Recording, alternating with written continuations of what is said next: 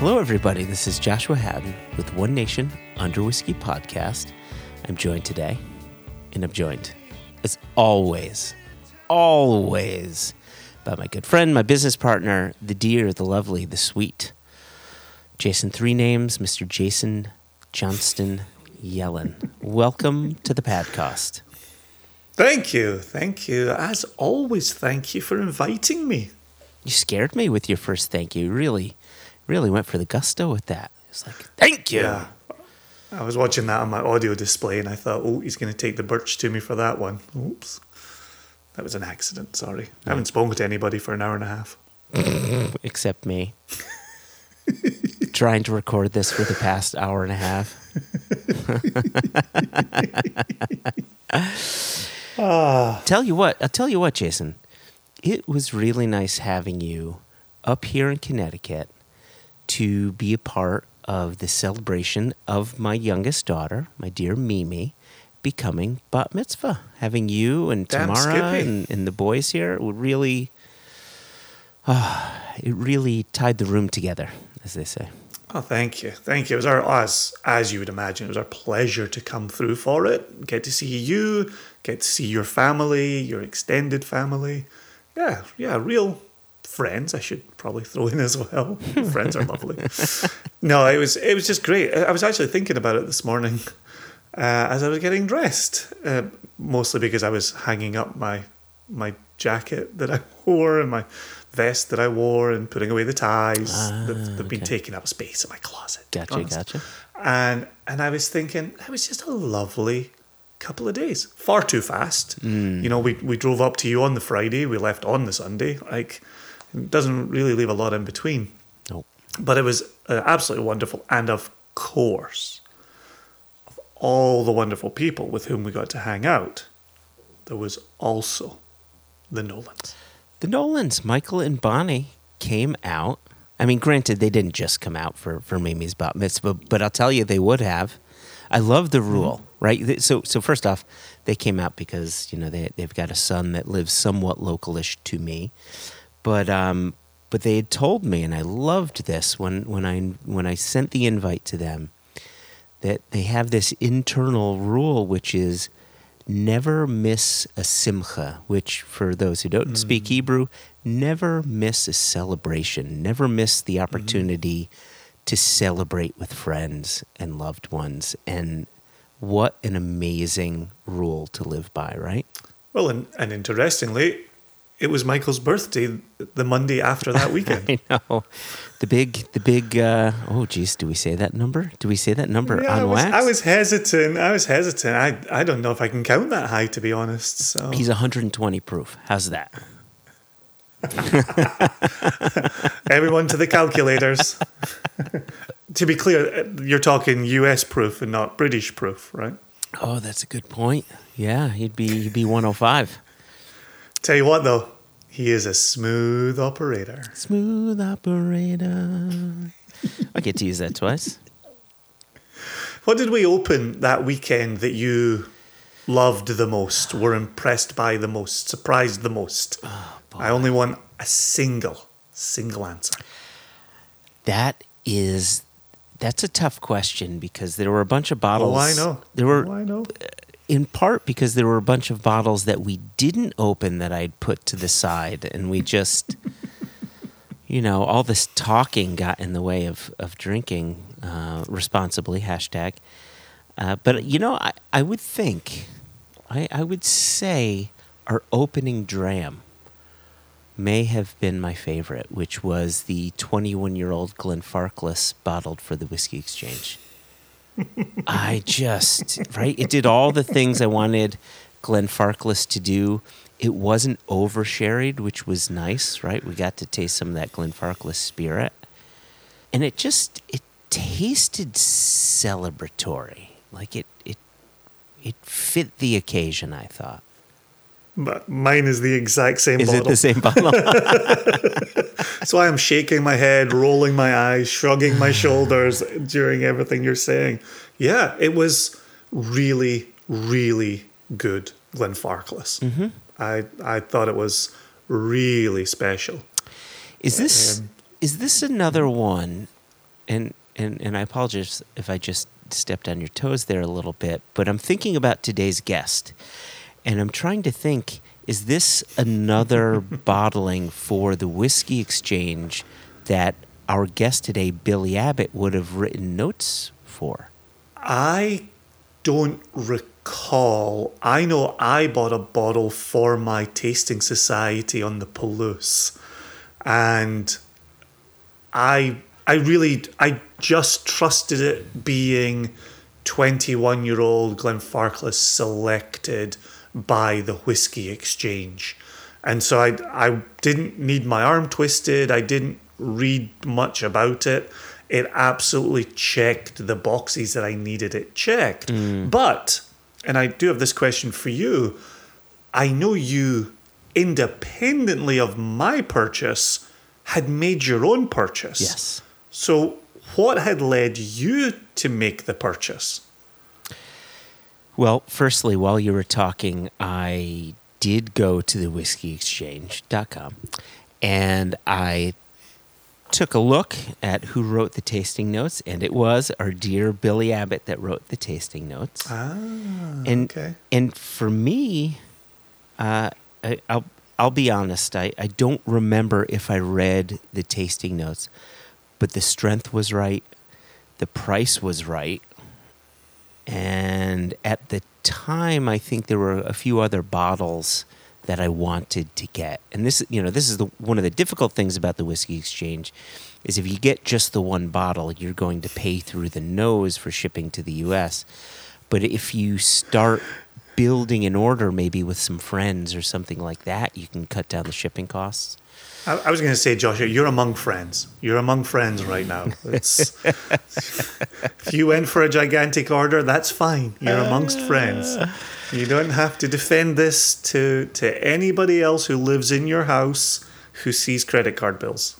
You're amongst friends. But, I think if you translated the pounds into dollars, you get to right around that you get to less than $10 per year. Fewer than $10 per year, I should say.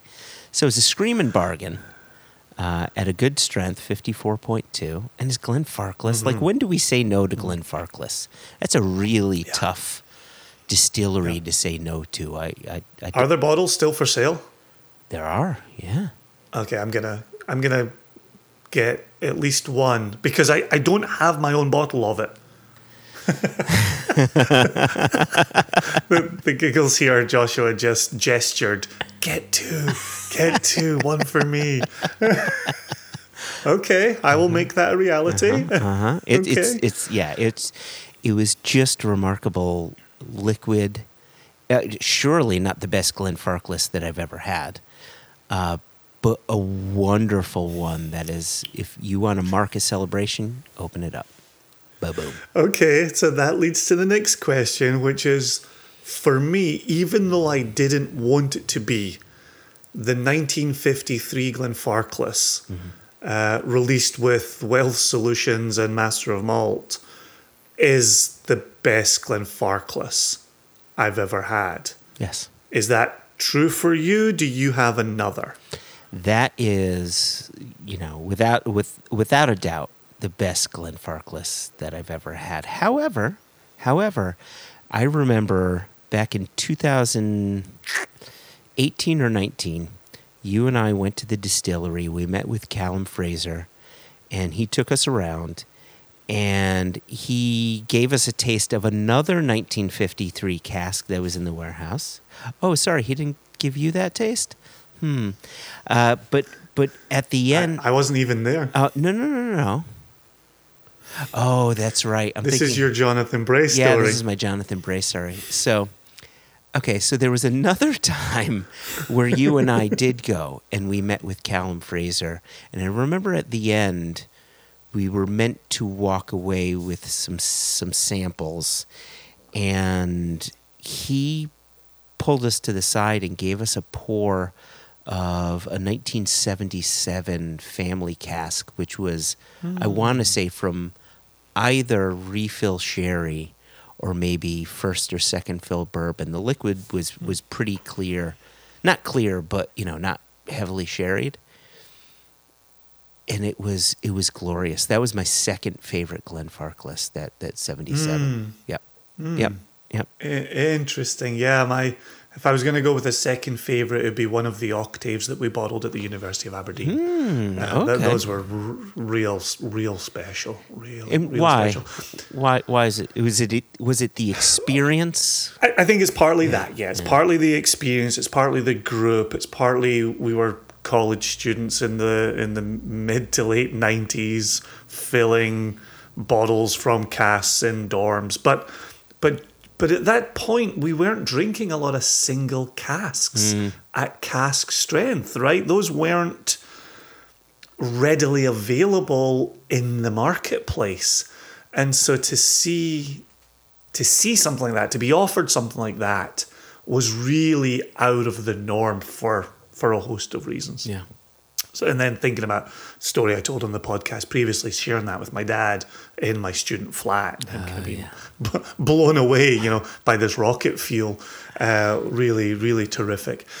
To circle back, though, the reason I don't like saying the 1953 is my favourite Glenfarclas is because it's so glaringly easy to say that, right? It was £6,000 a bottle. It was one of 4 oldest casks sitting in their warehouse. It's 1950s Glenfarclas that was bottled as was it 58? 58. Yeah, 58-year-old. When they bottled it, right? And so it's all so easy to say, that's yes, that was my favorite by a long way, right? It was just really good whiskey in the glass that I nosed, I tasted, and then I sent the other half of my sample to Scotland, to my dad, for him to enjoy it with one of his mates. I remember that. And yeah, I think it's really good for our listeners to know neither of us paid $6,000 for a bottle. It's not something we could afford. We were just lucky. £6,000. Sorry, £6,000. We were just very lucky in that at the time we had 2 pretty prominent whiskey blogs, and the people at Wealth Solutions sent us samples. We didn't even ask for them. They just sent us the samples, which was so very generous of them to do that. I still remember we were spending the 1 year in our house in Olalla, just north of Gig Harbor over on the peninsula of Washington State. And I just went out to get the mail from the mailbox. And there was a little box in the mail with a custom sticker on it. I was like, oh, interesting. Yeah, I wonder who sent me what. And I went inside, opened it up. Yeah, it's a 1958 Glenfarclas in your mailbox of a weekday afternoon. 1953. It's a 1953 58-year-old. I can see how you can get confused. See, I'm a man of a certain age. But yeah, 2011 that was. Good times. Into 2012. If it came in the spring, it would have been 2012. I think you're right. Could check back at our blogs. We would know that because I know I wrote my notes. Did you write your notes? 100%. 100%. Yeah, my notes for are actually sitting at johnstonyellen.com, a website I have not shared with anybody. Hey, there you go. You're going to get flooded now. You're going to get flooded. I don't even know if it's operational. I think I pay money for it every month. But anyway, we're just sitting here waxing lyrical about things we've done and things we've experienced. But that Glenfarclas was great. Before this episode goes live, we'll make some purchases so it doesn't sell out like the Kilchoman TWE exclusive that did sell out after we mentioned it on the podcast. There is a tenuous link here, though, that I want to get tied to Billy. You and I, and listeners will hear this during the interview, but you and I talk about Billy's ability to write down tasting notes and force us to open our wallets and buy bottles, and that's a talent. That really is a talent to be able to do that, and not just do that, but to do it so accurately. I think Billy's notes are so spot on, and if we, back in our heyday of writing tasting notes for our blog, were able to be that person for someone, that hopefully we were in some way. But I remember back in those days, you and I talking at length, and we both understood the responsibility Yes. of clearly communicating, sometimes more clearly than others, what was going on with a whiskey. And if somebody was going to spend their money off of our review, we didn't want to give them reason to say, hey, I spent all this money and this is the whiskey that you said was fantastic. You said tasted like X, Y, and Z, and it tastes like this. Like, I really felt the pressure to get it right and not have somebody waste their money. And so I know that was also important to you. And in talking with Billy, here he is at a retailer's website. You and I were independent bloggers, writing notes for samples that we were receiving from the industry. Yeah. Billy is paid to, ostensibly, get money out of people's wallets, right? Yeah. But he does it, I think, so well. He certainly gets money out of our pockets, but he does it so respectfully of the consumer, where he's not just telling you what needs to be said to get the money out your pocket. Yeah. He's conveying some really lovely elements and notes that as a consumer I can say, oh, that's the type of thing I like. And if it is really in there, I know I'm going to have spent my money well.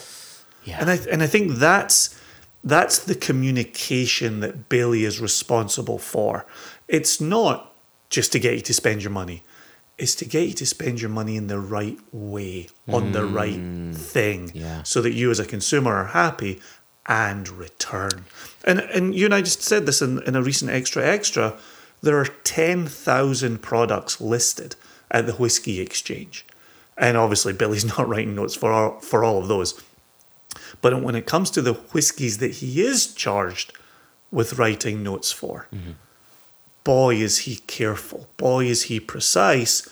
And then as we get into in the interview, boy, does he have fun doing that. Yeah. No, really, really well said. So before we hand it over to Billy, the number one reason we had him on the podcast, other than just loving him and him being a dear friend, this is his second time on the podcast, but this time around, he is focusing a bit more, or I should say we are focusing the conversation a bit more on the book that he's just written called The Philosophy of Whiskey. Yep. And being released October 14. Yep. By the British Library. By the British Library. How fancy is that, That's right? super. That is monocle wearing fwa fancy. Yep, and we've got our books on order. Excited for them to. Well, they're not going to ship across an ocean right away. They are going to go a circuitous route. But I'm really excited to get that book in my hands. As soon as that book comes in, I'm reading it. Yeah. Yep. Same. Everything else will be put on pause. That book will be getting read immediately. Yep. Same. So good. Let's you and I stop our yammering on and hand it over to us yammering on with Billy.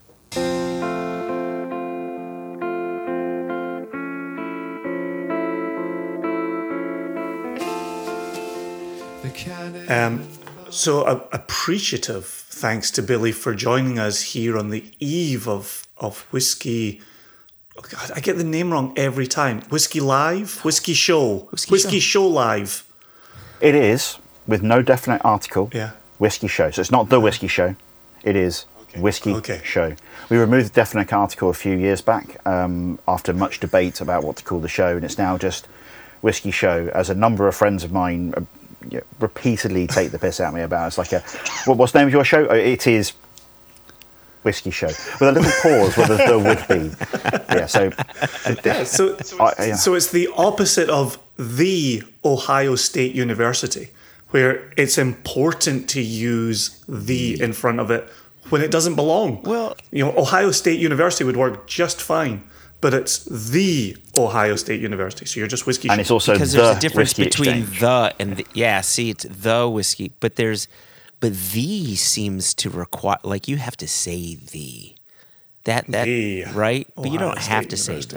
the. After the first 3 or 4 years of getting rid of it, it just becomes natural to sound really awkward when talking about the show. It's just, it's the show. The show's fine, but it's lowercase t. It's fine. It's all right.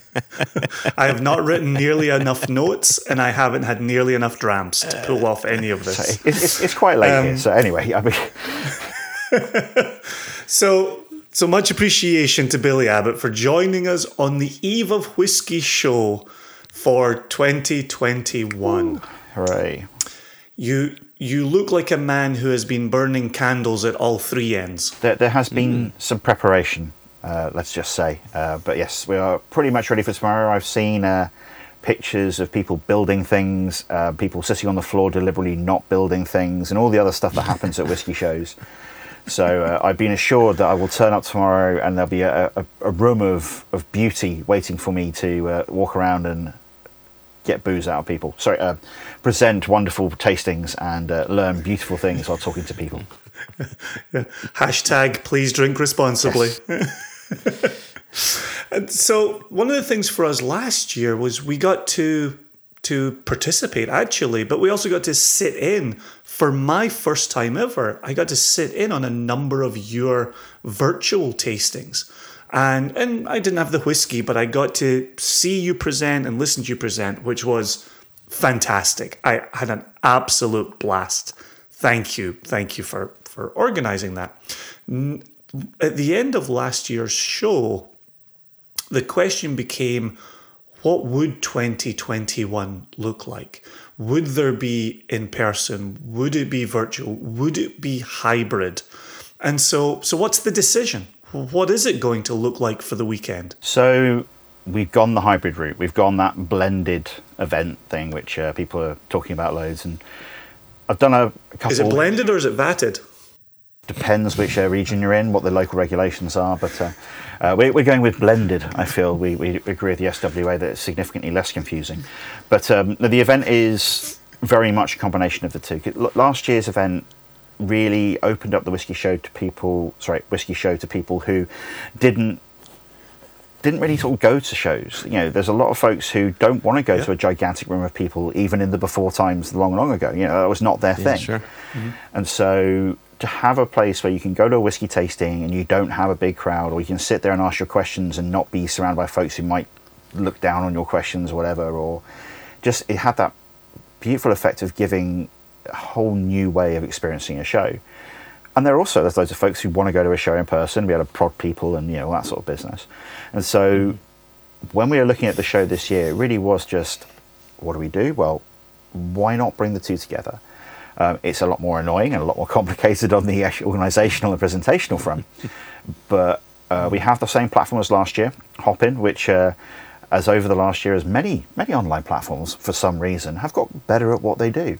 And so Hopin has joined up with the folks at StreamYard, so they've now got a load of the StreamYard technology built into Hopin to really up their game on the actual video and audio side of things. And we're going to combine the two. So during the weekend, we have 3 sessions this year because we thought, why come back with just the normal 2 sessions of a show? Why not add another Friday night session that's going to make everybody's life significantly more fun in games? So we have Friday night, which I think is like 4:30 till 9:30 or something like that. I should probably find out so that I know when I'm going home. But next day we're doing our... going home. I thought it was what time to show up, but I figure you'll be there by 4:15 at the latest. I got loads of time. It's like, the later I turn up, the less I have to do and the less I have to help build things. So we shall see how incredibly busy I am during the day, or how long all those noodles I'm going to eat for my lunch are going to take me to eat. But I don't have a noodle place near me where I live, whereas lots of noodle places down in town, and I crave the noodle. So... priorities. Yeah. So Friday we got like an evening session that do all day Saturday and Sunday. So we do 11:30 through to 6:30. So it's a proper long day for both of them. and we're going to be through it. 6:30. Wow. It's the year the boss said, I don't think the show's quite long enough. We end at 5:30 and we stop pouring at 5, and there's all these people who've got like, maybe we should go for another hour. And that's mainly because Sukhinder hadn't got around all the stands yet, and so he's like, right, I need another hour each day to go and see everybody I want to. So, but so we. What we're doing. So we open up, do all the things, and through the show we have a load of masterclasses, we have mini masterclasses, and we have our main stage. So 3 sort of separate groups. The main stage is open to everybody, it's free, you turn up, sit around, we'll force you to drink things and listen to people. The mini masterclasses are £5 each, so they're pretty much just a token amount to make sure you come along if you buy a ticket. And they, you know, 45-minute long classes, 2 or 3 drams, 3 or 4 drams. Or in the case of Milk and Honey, I think we're doing 7, because if you try and get the Milk and Honey guys not to keep on pouring whiskey, it goes wrong for everybody. So I think we have like an hour and a half class for them rather than 45 minutes. And then we have the regular master classes. That'll be awesome. And for those ones, again, across all of them, we are streaming some of them online. We can't do all of them online because of just the logistics of streaming from a venue full of hundreds of people. We're going to stream some of those, and we have tasting packs out for some of them as well, so that folks can taste along at home if they want to. And after the 3 days, we then have a further 6 days of virtual show. So we then go back to how we were last time, and we've got 70-odd tastings over the 6 days, mostly in the evening UK time, so that people can not be drinking during the working day. But yeah, so I've got a few tastings on the Wednesday, Thursday, Friday, Saturday. They're giving us a little bit of a rest after the show. There's a couple of days where all the brands are doing all their sort of thing. Then we're jumping back in Thursday through Saturday, Wednesday through Saturday. Load more tastings. So and those are all going to be online, and they're all sort of online exclusives, and the packs are all out there on the website ready for people to buy, and people have been buying them ready to go. So yeah, it's all about bringing the two sides so that we get everybody who wants to come to the show can experience the show in some way. That's really incredible to hear the number of days that the show will be spread over. I would say you'll be a puddle of jello or gel or jelly by the end of that, but then you really only have a quick weekend or so, and then you're launching your book. Yeah, well, I've got the Sunday. I've got a day off, so I'm going to go to a fountain pen show, because obviously it's a writing equipment show. I'm not weird, and then I've got a gig in the evening. I'm off to go and see a band called Sleeper, who if I say, Jason, you may have remembered from the wonders of the 1990s. I don't think they made it to the US. Indie band from the 1990s. That's a long time ago. They've just what's reappeared. The band? Sleeper. See, I heard Striper at first. No, Sleeper, really lovely band, really like them. And yes, I'm going to see them. And they are doing an acoustic set followed by a Q&A with lead singer Louise Rayner, who is an author after the band closed down. So it's just a sit-down, calm evening. It's not me up at the front of a gig or anything like that. It's a show about pens followed by a gig. And then an acoustic gig. The acoustic gig, yeah. And then I've got a week of absolute carnage leading up to my book coming out. But apart from that, it's all fine. But before we go into your book, I'm really curious to know the logistics of a pen show. Like, is it a 9-day event? Are there both virtual and in-person people from around seminars? the world attending virtual masterclasses? There are people from around the UK attending. There is that. So, yeah. But no, it's a very weird thing, and it really ties in with the whiskey community in a weird way. Over lockdown, my new obsession became collecting, restoring, playing with, learning about fountain pens. And so I've discovered that opposite our office at the Whiskey Exchange, there is like this big row of like industrial estate. But that used to be a major pen factory back in the 1930s and 40s. And so I've been buying old pens that were made there, which are now broken, and restoring them. And as one does when one gets bored. And so I got involved with this weird fountain pen community. And so, so the London Writing Equipment Show is the largest pen show in the UK. You have much larger pen shows over in the US. The US is the home of the fountain pen show these days. And yeah, so it's a big room in a hotel. There's about 150 exhibitors. It's only one day. But the fountain pen community is surprisingly similar to the whiskey community. It's people chasing after the next new release. It's people going, well, I've got a lot of pens that are almost exactly the same, but they're all different to me. And there's also a lot of, I hope my partner doesn't find out I've bought this.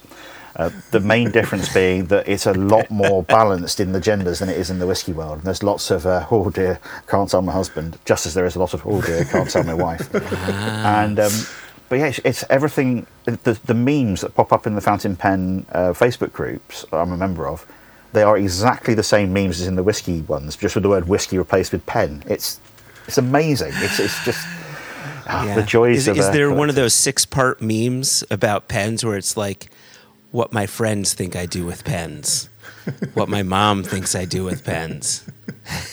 What I actually do with pens. I haven't seen that one yet, but all of a sudden I have very weird thoughts. Anyway, that's for another day. That's another day, yeah. I'm excited to hear this because my wife is a bit of a pen geek, and it hasn't extended to the extent of going to shows, but I have done it where I've travelled back in the before times. And I would be in Glasgow, and I would go to the pen shop that was in Princess Centre, and I would bring her back a pen, and that would be I have returned from my travels, and thank you for holding down the fort. And yeah, she was always very appreciative. So maybe we'll snag some tickets for a pen show. The thing I would say really is show her a good time. The tickets are generally a lot cheaper than whiskey show tickets. But what you end up buying at the show is generally a lot more expensive than generally you'll end up buying at whiskey shows. My budget, it cost me to get an early bird ticket to get into this pen show early to make sure you get the good bargains for everybody else is £10, and the regular ticket is £5. And unfortunately, I think I get a free ticket because I'm a member of the Writing Equipment Society of the UK, and that admission in public is quite a big step for me. Gosh.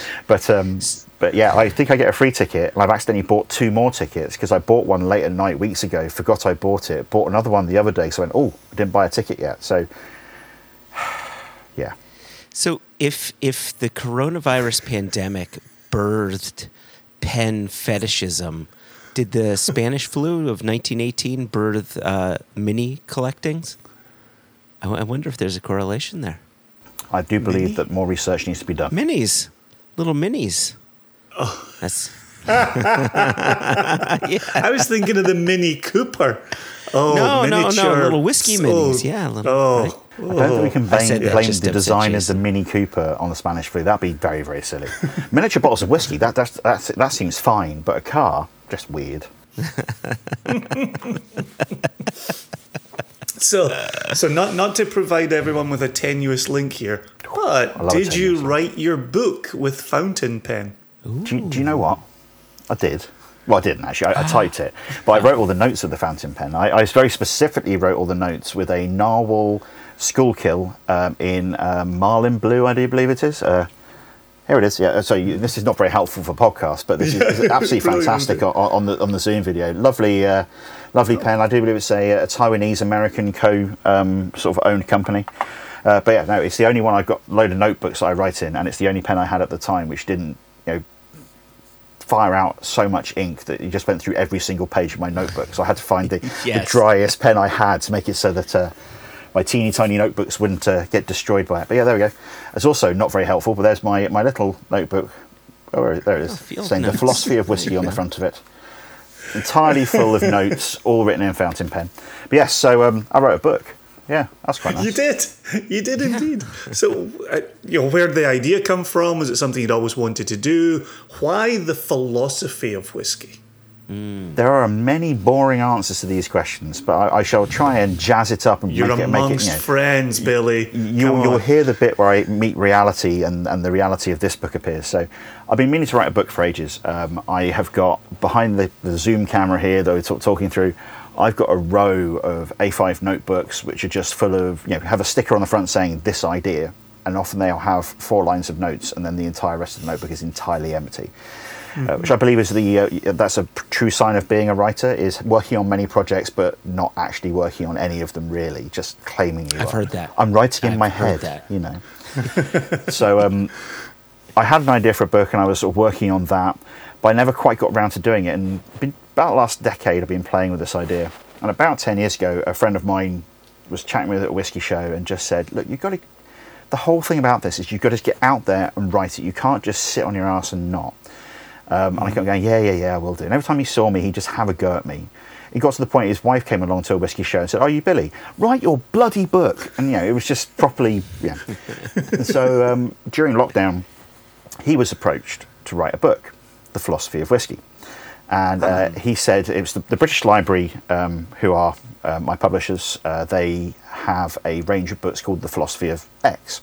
It started off with a book called The Philosophy of Beards, which was a reprint of an early 1800s lecture by a guy who felt that gentlemen who did not wear a beard showed a moral failing. And it's just a lecture all about how not wearing a beard is definitely a sign that a gentleman is really not somebody to be trusted. Women, you're allowed to not wear beards, but if you do have a beard, wear it with pride. It's a very, very strange book, and it's marvellous. It was so popular, they said, we can probably make a range out there. So let's commission some folks to write about some more modern, more recent topics. And so they did. So they wrote about beer and gin and wine, cheese, coffee, tattoos, just to move away from the food and drink. And they were looking for somebody to write about whiskey. So they approached my friend. My friend said, well, there are two problems here. One, you're not paying anywhere near enough money. I'm a proper writer. And secondly, I don't have enough time. You want it written in 6 weeks. And yeah, he's a marketing writer, had a load of projects on. And so he poked me and said, look, it's not going to pay you loads of money, but it's a book. Can you do it in 6 weeks? And I was like, well, yeah, I've got a load of holiday, actually. For some reason, I've not been able to take any holiday recently. I couldn't possibly imagine why that could be.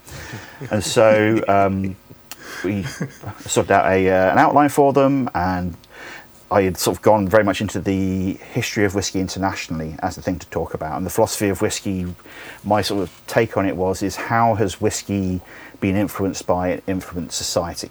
And how does it intertwine with society? And so I wanted to do a book about history of whiskey around the world, divided up by country and things like that. And it's only a very short book as well. And this is the thing I keep on telling people is it's basically a pamphlet. Not quite, a little bit more than a pamphlet. It's 100 some pages with lots of pictures in it.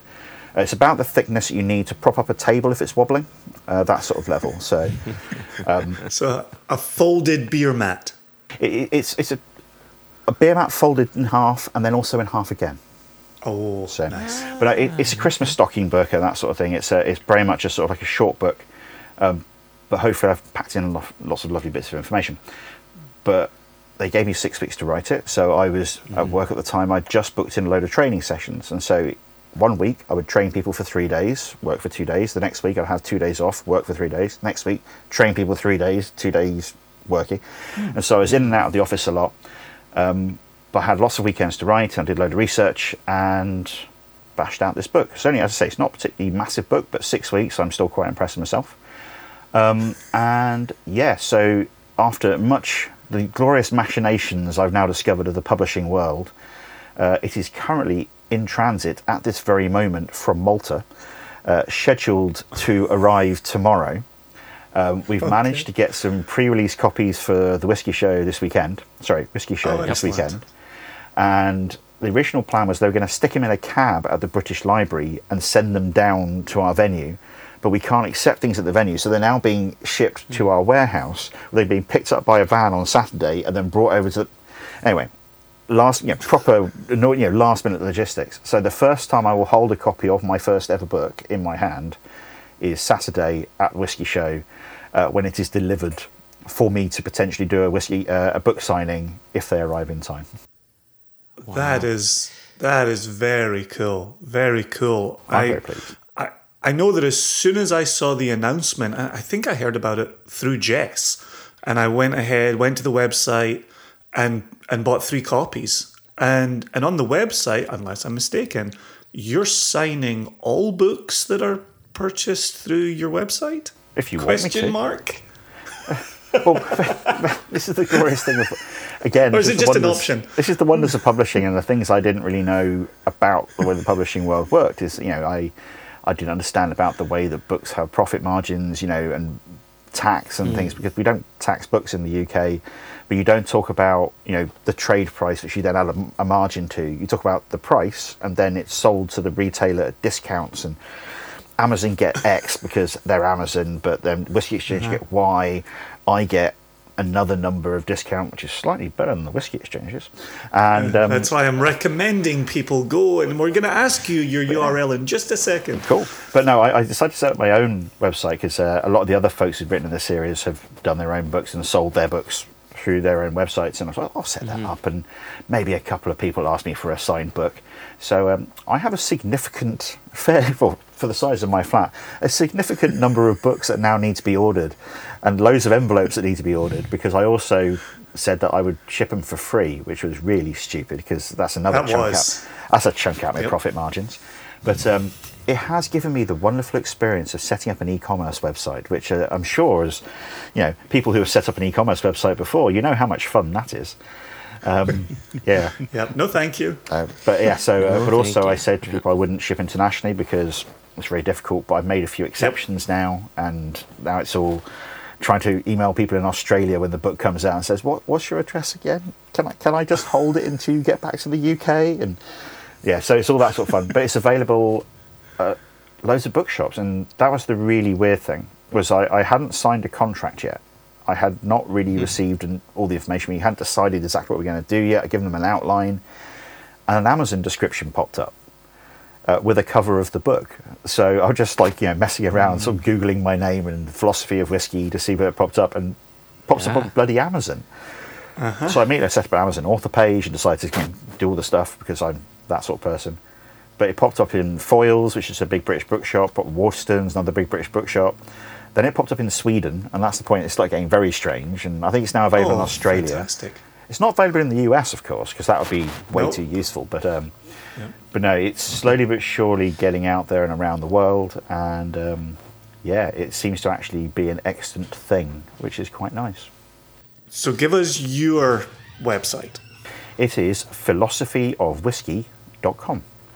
No E in whiskey. Good. Sorry, American listeners. We've been trying to train the American public for a while now to remove the E. So basically, your help. It's laziness on my behalf, and it's letter count. I charge by the character, and they didn't want to pay the extra, massive chunk of cash for it. But no, philosophyofwhiskey.com. It is a very simple website. It contains no information. The name of the person on the website who it says to copy for trade orders. She's leaving the British Library, so don't email her. I will update it. If it's a guy's name, that's the guy you need to email. But yeah, so no, it's quite a weird one. But October the 14th is when it lands. Although I have heard that some people have got a thing from Amazon saying this book may ship late. But that's because it arrived from Malta tomorrow. So, we shall see if it actually goes out on time. But hopefully I will have mine, and I will, of course, ship on time. I've just taken the afternoon of the 15th of October off work to take things to the post office. That's actually a lie. I'm going to a rum festival and a chocolate festival, but I'm going to tell people that I'm shipping books that day. Make sure you use your fountain pen to write them the note, and that's how you're telling them. Well, very specifically, I will be using this fountain pen, which I have already selected I have an ink that I selected based on the cover colour. It's called a Deep Dark Orange by Diamine, fantastic old Liverpudlian ink company in the UK. This is a pen handmade by a man called Dennis Hum, who is a lovely chap who hand makes pens, and this is a beautiful thing which I write with every day, which is my special book signing pen. That is the level of ridiculousness my year has gone to. I've got a selection of book signing pen candidates on my desk, which I bought to see whether I wanted to use them, and I've decided against it for various reasons. Help. No, I'm fine. I'm fine. So I've got a question for you. You writing this book wasn't prompted by you. Rather, it was prompted by your friend who has made an offer, and he said, "No, I can't do it. But my friend Billy can do it." And the offer was made to you with the title already in the hopper. And so my question is, do you think if you had gone out the gate to write a book, you would have written a different book? Do you feel as if the title, in a way, dictated the direction of your book, or or is it just a title and it is not necessarily indicative of the content that you've written? It's a bit of the both, really. The title poked me to change some of it's a general whiskey book. It's a general whiskey book, but the title said to me basically focus on areas I wouldn't necessarily have done so. So they really wanted something. When I sent my first outline in, I saw the one-line preview of an email from the editor popped up, and it said, "Hi Billy, just one comment on the history section." And I was like, oh no, it's too long, and that's the most of the book. And I opened the email and it says, "We feel you could probably lean into that a little bit more." It's like, oh, thank God for that. That's the easy bit to write. I don't have to write about all these other things I said I was going to talk about. Because again, it's quite a tight word count to fit into the sort of style. Yeah. But it really sort of shaped the way I try to talk about the history. So rather than just saying, here is a list of facts in the history of the thing, I have a notebook which is basically a social history of Ireland since the days of Henry VIII with a little bit of whiskey in it, which I pulled together from a variety of different people's books. Finan O'Connor's book, A Glass Apart, which is one of the finest Irish whiskey books out there, gave me a lot of the framework for me to then look up some history around these other bits and tie together that historical side to try and see this thread and see the ideas that have shaped whiskey and have shaped whiskey in Scotland and in Ireland especially, then how those ideas were spread around the world. So there's an element of the philosophy side in there, and that's what changed that focus. But and then in the middle there's lots of stuff about how to make cocktails, how to drink whiskey, and all the normal sorts of things you do, but with my poor jokes rather than somebody else's poor jokes in there. And the final chapter is about the future of whiskey, and that's again a little bit of philosophy. There's an article I wrote a while back, which I really need to properly read the philosophical stuff around it, because I just, in classic fashion, read Wikipedia and then said, well, of course I know everything about the Searles Chinese rum now. And Searles Chinese rum is a thing about generally used to discuss the philosophy of artificial intelligence. And it's all to do with feeding messages into a box and receiving messages out again. Does it matter what's inside the box? If they're a person or a computer or a machine, does that change the quality of the message if the message itself is not different? And I was obsessed with Blade Runner at the time, and also then Lost Spirits started playing around with their reactor to age whiskey, and I asked questions on Facebook about if you have two whiskies, they are different, but you like both the whiskies themselves, knowing nothing about them, you drink them both and you say they are both really good and I like both of them. If you find out that one of them was made in a machine overnight and one of them is a classic old school single malt, is one of them better than the other? And I got a load of incredible answers, which went from you're an idiot through to sort of like, proper, deep and meaningful sort of discussions of the soul and all that sort of thing. And I wrote this article about it, sort of talking, with a picture of Blade Runner at the top, because I really like Blade Runner 2021. And a discussion of that and Searles Chinese rum, and didn't get anywhere near deep enough into it. And then I added a little bit of that into the conclusion of my book as well, the philosophy of what makes whiskey whiskey. And that's sort of where the book begins and the book ends, on that idea of what is whiskey and how does it fit into humanity's journey through the universe.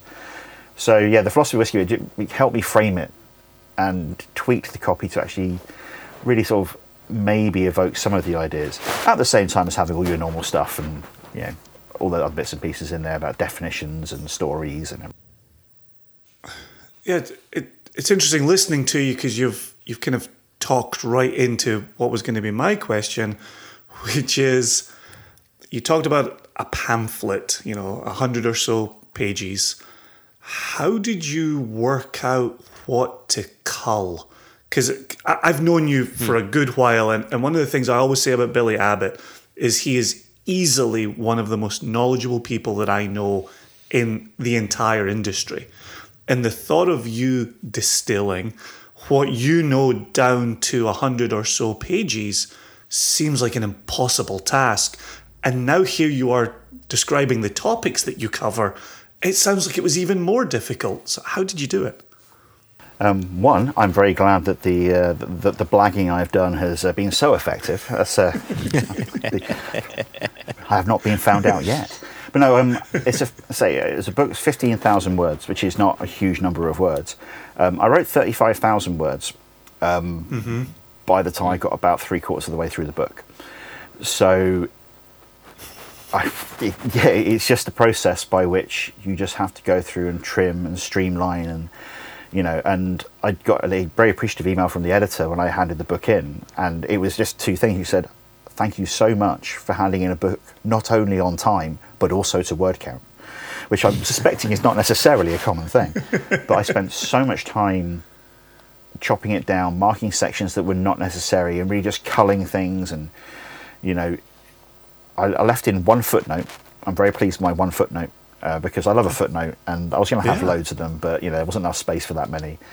And I had lots of one of the things about these books in the series is that they have the regular chapters and the regular flow of narrative, but they have little like pages of little stories, little box outs, just like single page chunks of information. And I had loads of those. So I had these.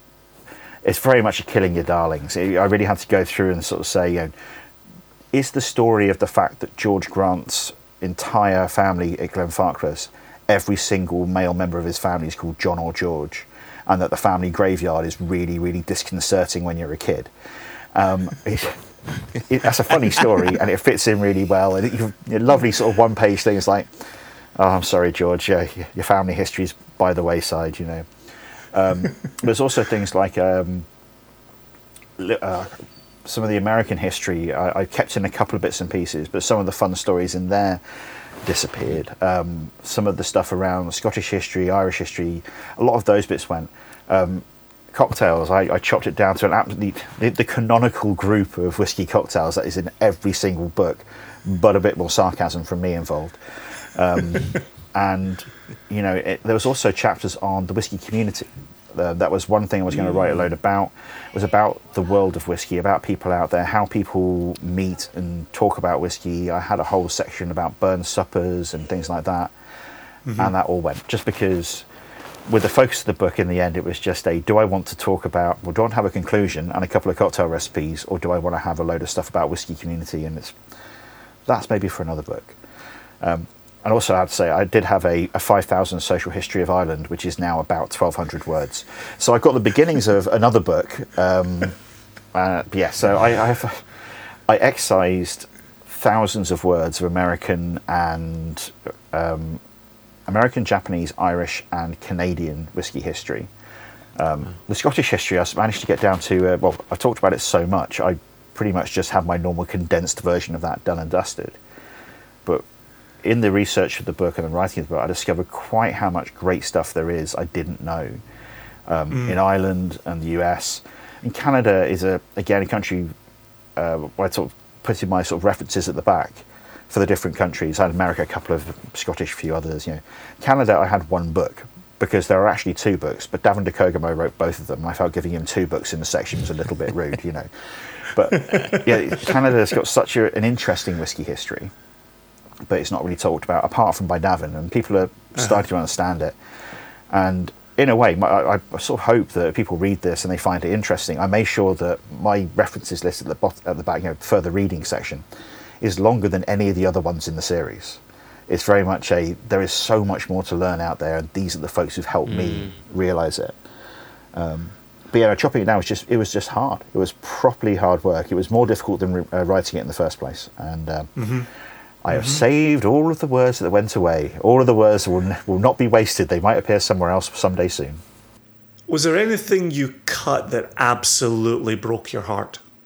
It was the stories. There's certain people in the industry who I sort of focused on and said, these are important people, their stories are great. I had a piece about John Teeling, who is basically, in my opinion, maybe the person who got Irish whiskey to reignite itself. He didn't do it all himself, but he was the catalyst which then led to it.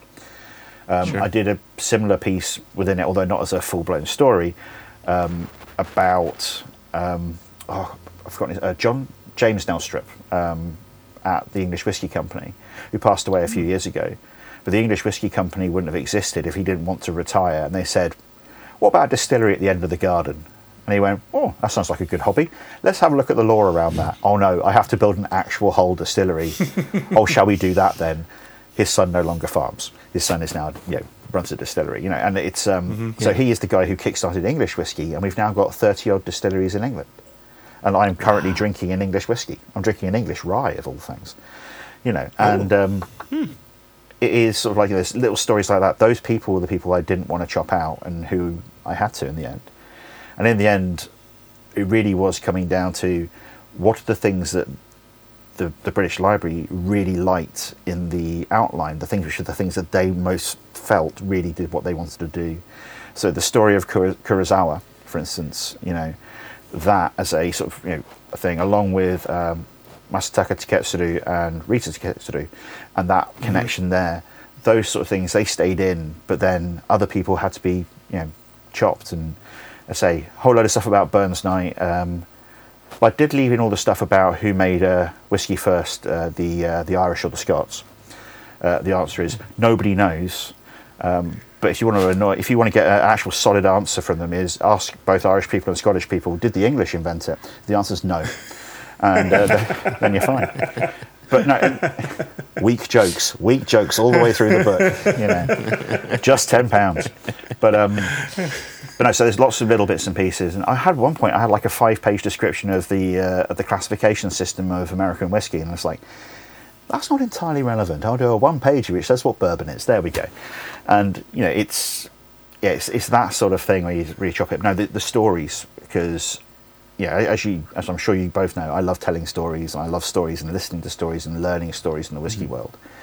And yeah, I had loads of them I wanted to tell people, and well, that's a book for another day, it seems. There you go. And so you editing your book down, was that in an effort to avoid having them provide an editor to you, so you had the control of what you can keep and what you wouldn't keep? Well, it's also very much they told me what they wanted, and so I want to be a good boy and deliver the thing they've asked me to. There's an element of, you know, not wanting somebody else to chop my words around, but also I read my contract, and the contract sort of said, we will provide an editor if this doesn't happen at this time. And it's just like, nah, I'll do it myself, you know, make it so it works how I want it to. Yeah. Look at you being a people pleaser, Billy. I always try. Such a good boy. So you alluded to this a moment ago with the Canadian side of things, but was there something you were quite surprised by as you were conducting your research? The Canadian one did pop up something interesting. Again, I've spoken to Davin a lot about Canadian whiskey history and read what I could about it from his 2 books. But when I was sort of trying to put the thread together, because Davin's book isn't really a timeline. It sort of jumps around in history, talks about companies at different times. And so there's a few books like that. Fred Minnick's bourbon book, again, is one that isn't a straight line of history. So when you're trying to write a straight line of history like I was just trying to pick out bits and pieces and create timelines. And across Canada, Scotland, Ireland, and America, and even actually into the Japanese age as well, if you do a timeline across all of the countries, they are now the major producing countries in the world, if you look at that timeline, it all lines up. All of it, they're not independent in any way, shape or form. You know, you can see the rise and fall of the different places. You know, people don't think of the, I think it was in the 1820s, I think it was, the rise of Canadian whiskey and its massive export to the UK. And then as that died off, Irish whiskey, the beginning of the boom there, and then the Scotch whiskey boom afterwards, and the American whiskey stuff sort of fitting into the gaps. And then after Prohibition, you have literally Scottish boats waiting at the border, waiting to drop off whiskey as soon as they could do, and Canadians sitting on the border with engines running, ready to run south.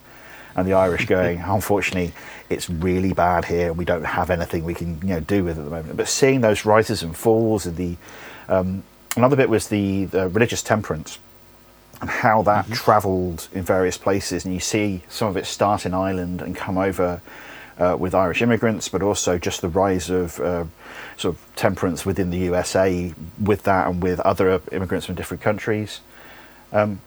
But then there's also the strange personalities that pop up, like in Canada, all the distillers were British. They're all English. And so the early days, the early names you see are Englishmen and a couple of Americans. And so people talk about the German immigrants bringing traditions of rye whiskey and things like that. It's like, No, it was German bakers who brought traditions of bread making, and then that, along with what grains were available, then fed into the.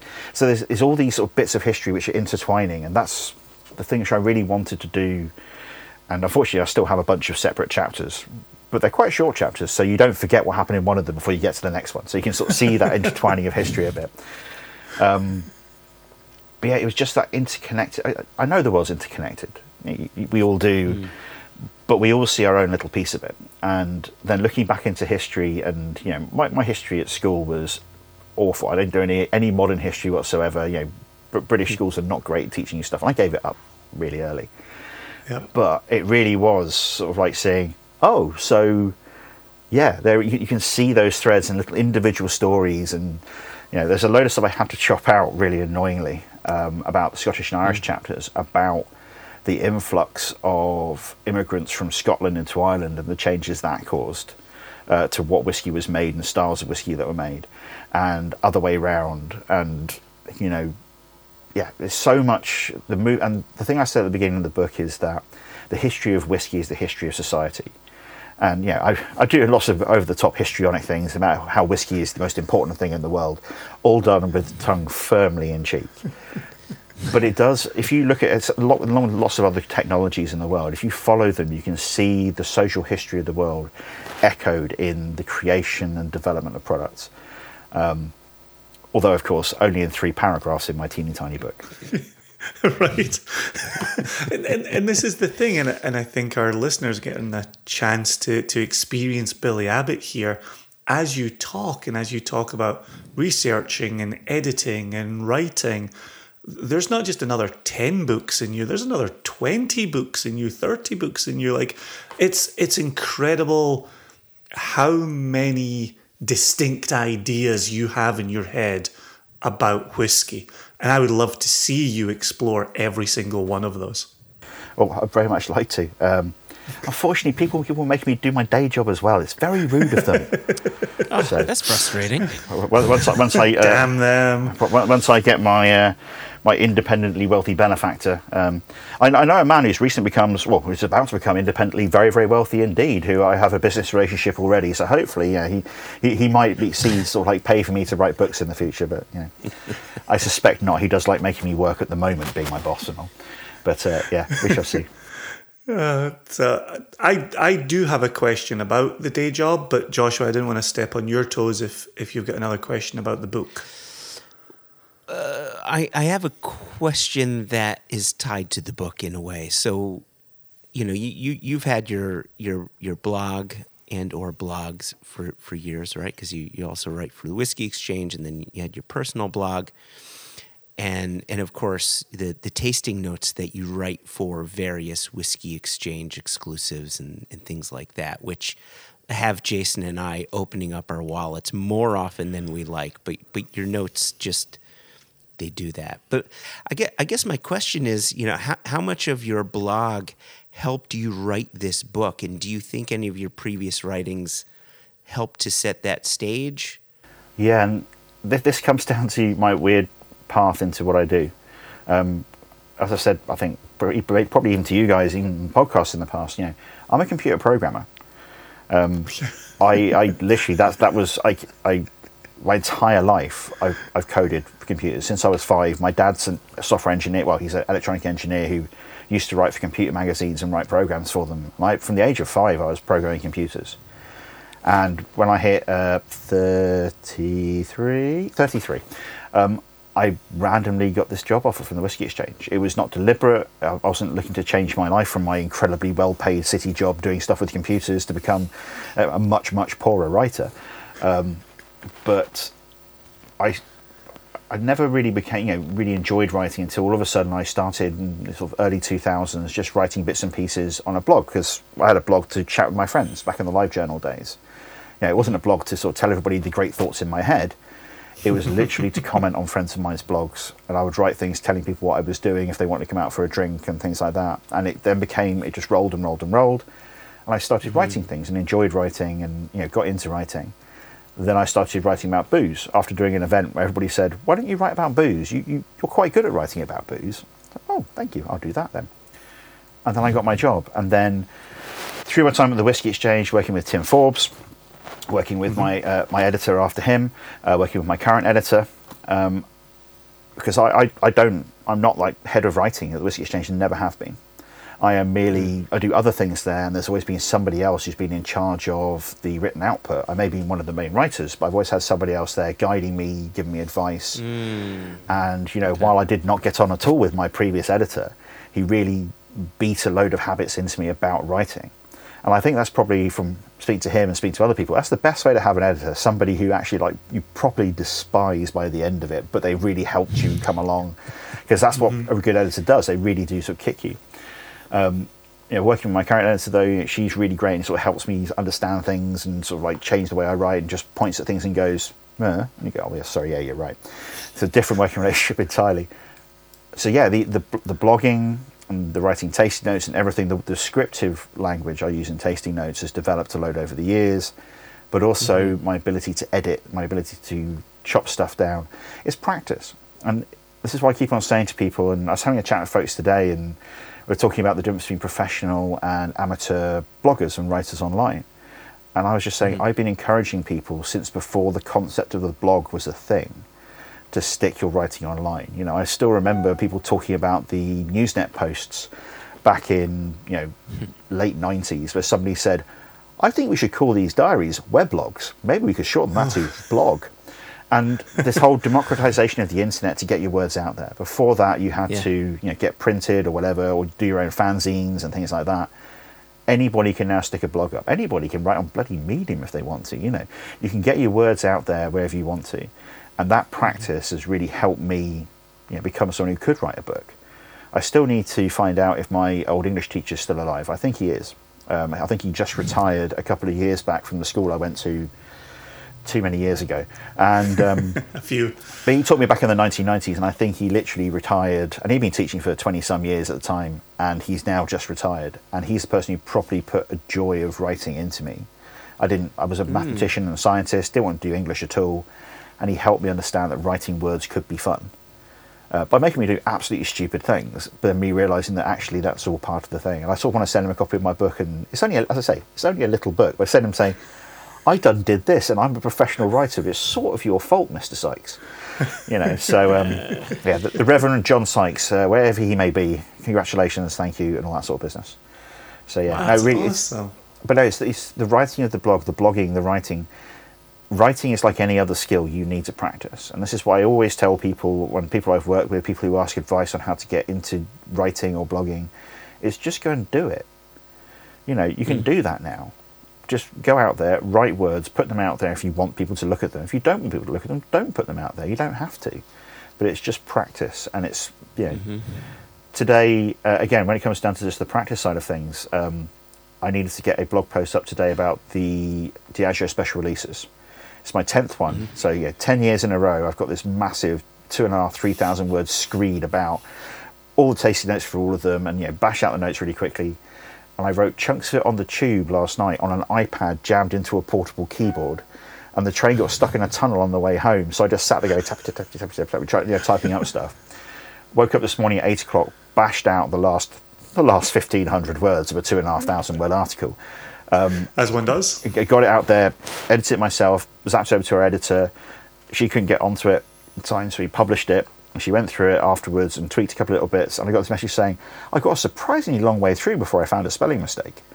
And so it's just that the practice of doing that over the years is I can, if I need to, churn out stuff, get stuff out there, which is still good quality. Unfortunately these days, good quality content is the way I would describe it, but it makes me feel dirty as I do so. Are you a vomit on the page kind of guy and then go back and edit, or do you try to create it fully formed as you work your way through the post or the document? I write in advance. I write in my head, and so I sort of jokingly say, I'm a writer. I've got loads of notebooks, nothing in there. That's because I write in my head. I do. So the special releases post, I drank all the whiskies last weekend. Sorry, tasted all the whiskies last weekend. Yes, indeed. Had a chat with Ewan Gunn, Diageo Brown Ambassador, on Tuesday, and then wrote some notes from him.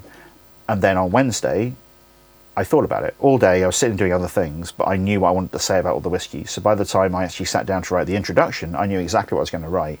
I knew the structure was in my brain already of exactly. I didn't necessarily the words I was going to use. And then, I go back and edit things as I go through, as I sort of, get to a bit going, oh no, that's wrong, twiddle, twiddle. But generally everything is pretty much fully fleshed as I put it down. Even in the book, I sat down and wrote it. And then I went back and I occasionally moved things around, and the histories especially, just to make things make more sense. But generally, I everything goes down, it doesn't move too much. But it does mean I seem to be doing no work for a really long time. And then I get people say, wow, you write pretty quick. It's like, no, I've actually taken 2 weeks to get to this point, but you haven't seen all that. Yeah. But it does make me look incredibly lazy half the time, because I'm just sitting around doing nothing. That's working. If anybody sees me doing that, really is working. That's why you've taken to restoring the fountain pen, so that people see you working with your hands while you're writing books in your head. I like it. I'm going to use that. So thank you very much for that. You're welcome. I did also get told off by a doctor the other day for restoring fountain pens. So I had some problems with carpal tunnel, ulnar tunnel, whatever it's called. My little finger was going weird. And he said, have you taken up any new hobbies recently? And I said, oh, yeah, but I thought he was being sort of polite and just having a bit of a chat and something like that. And I said, yeah, I've taken up restoring fountain pens. And he went, oh. So going through it, I think it's probably not what you think. I don't think it's carpal tunnel syndrome. I think it might be ulnar tunnel syndrome. And it's probably caused by the fact you've taken up a new hobby with lots of intricate hand movements. It's like, what? You've obviously not restored a fountain pen. It's not that intricate. I'm malcoordinated. I can never do anything particularly intricate. So, so injuries from fountain pens as well. Oh, yeah.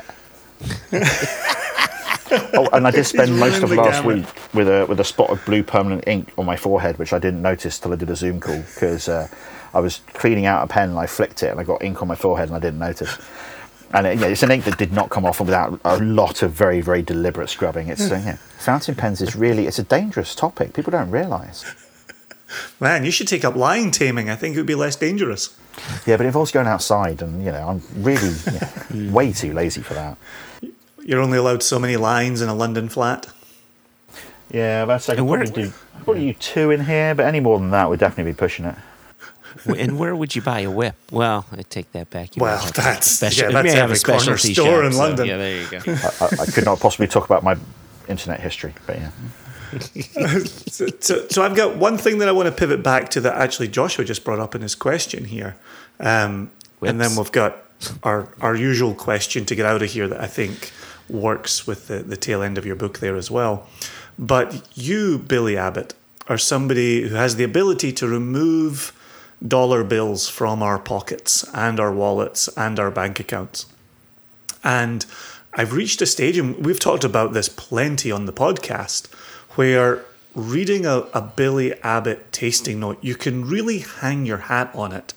And your notes for the Kilchoman, the Whiskey Exchange Kilchoman, is it the 11-year-old? I'm trying to do the quick 13. Math. 13, Josh always says it's an old one. Yeah. It's July 2007 to February 2021. So there you go. It is the 13-year-old Whiskey Exchange exclusive Kilchoman, which I have already, Josh and I have both talked about how wonderful that is. And before the podcast went live, I didn't get the opportunity to buy a few more bottles. And then after the podcast went live, I went to buy a couple, and it was sold out. So I'm very thankful to have what I have. But your notes on that talk about singed orange peel, and again, you've got a little bit of your chocolate limes, and you've always got your smoky fruit is a thing for you. A couple of years ago on the podcast, we talked about the Whiskey Exchange Lechig, also 13-year-old. That on the frontispiece, on the label, has got smoky mango with a hint of TCP and damp grass. Chocolate lime, that's your note that I was trying to get at a couple of moments ago. Chocolate lime, sweets follow with licorice and rich peat. My question to you is, as you're approaching whiskey and writing notes, either what's your preparation or what's in your mind, or are there specific aspects, qualities you're looking for as you're sitting down with a whiskey, because I just think your notes are exceptional. And I really mean that, because it does get money to leap from my pocket. Thank you very much, and thank you very much for paying my salary as well. That's very, very kind of you. We do our best. But again, unfortunately, a couple of the notes you picked up there, I have tics, and we all have tics when we write notes. And singed things, I love the word singed. Oh, singed bloody anything, Singed raisins is my proper accent. I see that now and go, no, Billy, no more singed raisins for you. But chocolate lime, mostly it's my notes have a lot of sweet shop notes in there. As you can, if anybody's seen my beautiful figure, you can probably guess that I have a large amount of sweets in my childhood, and lots of candy and a chocolate lime. For those in the US who almost certainly won't have encountered one, it's a boiled sweet, so like a hard candy. It's a lime hard candy, and it's got the cheapest, nastiest, cocoa powdery sort of chocolate in the middle of it. So slightly better than most American chocolate, but worse than every other chocolate in the world. Zing, America, zing. Wow. But, I don't know if that was a burn or a zing. I can't tell. It's true, though, as you all know from eating horrible American chocolate that tastes a bit like sick. But so they have this purposeful note in American chocolate. It's a purposeful note. Yeah, that butyric note is by design.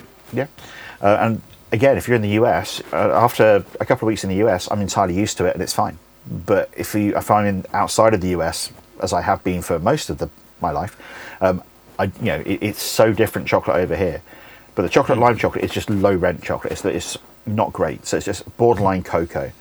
But that combination of cheap lime hard candy and this sort of like this chocolate thing is one of my favourite things in the world. Another one that pops up every now and again is blackcurrant and licorice, because that's another very, very traditional British sweet. It's like a blackcurrant, again, just like this boiled sweet sort of candy with a little piece of licorice inside. So a Nisi, squidgy licorice. And that combination is amazing as well. But both of those, rhubarb and custard, which is all just fake fruit, and it's just like vanilla and esters. And these things are things which pop up quite a lot in whiskies. And so I have to be very good and try not to use the same notes all the time, because certain things are so burned into my brain from my childhood. So I have to be a good boy. But there's nothing particular I do to prepare. There's nothing particularly I do when it comes to sort of looking for things. If I'm judging whiskey and doing competition stuff, that's very, very different. But writing a tasting note, it's all about, there's a combination of where I'm writing it for and different styles. So you can write very short notes, which are very sort of quick fire, just words. I try and create a narrative, so there's actually a through line, so it's actually sentences. And occasionally, if I'm really good at work, they'll let me do something really silly and do a proper, almost like writing a short story rather than a tasting note. And I don't know if you guys saw, or if anybody saw our my finest hour or lowest hour, depending on your opinion of this style of tasting note. So I know some people bloody hated it and had a go at me for it. It was our Black Friday whiskey, I think the second one we did a few years back. It was a unnamed Orkney, if I remember correctly. And it was a proper smoky, fruity, chocolatey, it was minerally smoke and that really classic. Oh no, I said what it was. Yeah, the glorious of the Orkney, not Scapa. But so I wrote basically a tale of somebody walking on the moors in somewhere in the north of England as the coal fires have sort of like smoke winding out the chimneys, and you walk down a slate path and you walk, and it's like something out of a TV program. I'm from the south of England. This is not things I've experienced, So walking on the hills and sort of going back in and sort of like walking down a path and opening the door into sort of like a really sort of lovely sort of laid out house ready for sort of Sunday lunch and dinner sort of thing. But Sunday lunch has just been finished. There's just the hints of meat in the background, and you've just gone for a nice brisk walk afterwards, and you grab a cup of tea and you have your Florentines and all these other sort of cakes and things, and grab yourself an apple and off you go for another walk up the hill. And so I wrote this entire bloody tasting note in the nose and palate and into the finish of basically just a journey to the house, a journey around your house to sort of like, top up on food before you bugger off out again. And so you can do stuff like that with tasting notes if you want to. It's such a realm and wealth of things you can do. And people, I get a load of abuse from folks when I go too far. And I then sit there going, but it was so much fun. It's telling a story, and it's getting people to to understand the journey that a flavour can take you on, and enjoy it. And I want people to enjoy it. My tasting notes should not be just information that is fired into your brain. There are loads of other people who do that, and fair play to them. I can't do that as well as a lot of those other folks. If you look at Serge Valentin, he is not a man. Well, he has ridiculous sarcasm wound all the way through his taste notes, especially about Brexit. Mm-hmm. But also, a lot of the time, it's just boom, boom, boom, boom, boom. Here is an incredible list of flavours which just bring to life in your mind what it is, and that is a tasting note style I love as well. But I also love that narrative style, which I sort of try and do, and normally I don't have an idea when I sit down. And when I sat down with this glass of this Black Friday one where I went totally overboard, it was just, I smelt it and went, oh, that reminds me of that. And I just wrote the story of what it was, and as I was smelling it, the story developed. Wow. And then I tasted it, the story developed. And it doesn't happen often, that. And I was very pleased with it that said, we'll redesign the page to make sure we can actually fit the tasting note on it, because it was 3 or 4 times the length it needed to be, and they actually had to redesign the whole page on the website to make sure it could fit. So, yeah. When you mentioned a moment ago about having the ticks and the recognisable ticks, I know that when we're working on our notes for Single Cask Nation offerings, there will be times when I'll say, oh, I can't say that word again, right? But then there are other times when I think, but that is what I'm getting. And sometimes I give in to the repetition because it does need to be there. But one for me is licorice all sorts. And oftentimes it's the brown licorice all sort. Like as I'm just talking about that right now, I'm thinking Dal Ewan. Dal Ewan for me is brown licorice all sorts. And if I write a note about something else that's got brown licorice all sorts, I would be doing a disservice to the Dal Ewan if I didn't then say it about it as well. And so do you sometimes try to strike that balance between, I can't really be saying that again, but that's really what it is, and I got to say it. Well, if you have a look at my lovely Diageo special releases post, you'll see the many times in which I gave in to that temptation. So, but no, it's all about balance again, and it depends on where and when you're writing notes. If I'm writing a bunch of tasting notes for 10 different bottles that nobody's going to look at one after the other, I have a little bit more leeway just to stick to my solid flavours, things that people would recognise. But if I'm writing a blog post like today with 8 tasting notes in it in a row, in a specific order, I went through and I chose the order that I was going to taste the whiskies in, and the order in the blog is exactly the order I tasted the whiskies in, bar one. Because the Lagavulin 26-year-old in the special releases is obviously going to be lighter and more delicate than a Talisker 8 and a Lagavulin 12. And so I tried it before them, but it's the Lagavulin 26-year-old. You put that at the end of the post. That's just the narrative flow is that way. Yeah, of course. And so, but the rest of it is actually, so I was trying them and I was writing down the notes, and as I go through, I want there to be almost like a story from whiskey to whiskey. So you then choose which things can you repeat. Have you said that too often? Do I need to find a different way of doing it? You need to keep them interesting. Again, this comes down to if you're doing functional writing, which is something I do not do down, and I almost sort of sound like I am, but I'm not. It's something which I do myself on occasion, and it's exactly what's needed in certain places. But when you're trying to write a blog post that you want people to read and be entertained by, you need to make it sure that the whole thing flows as a piece and not only as individual pieces. They have to work on their own as well, annoyingly, because I then have to put them out onto product pages and things like that. So I can't easily refer from tasting note to tasting note within a tasting note, but that's why you have other bits of things to have in there, so you can do those comparisons. So, and again, it's very weird sort of analysing this because I don't think about it, and it's only really when you sort of like say, oh, how do you do that, and what do you do, and then you realise, oh, I've been doing this for 10 years. Oh, that's the reason why I do that. It's the things you develop as you sit there and you practice, and as you sort of get better at what you do. Yep. Do you ever find yourself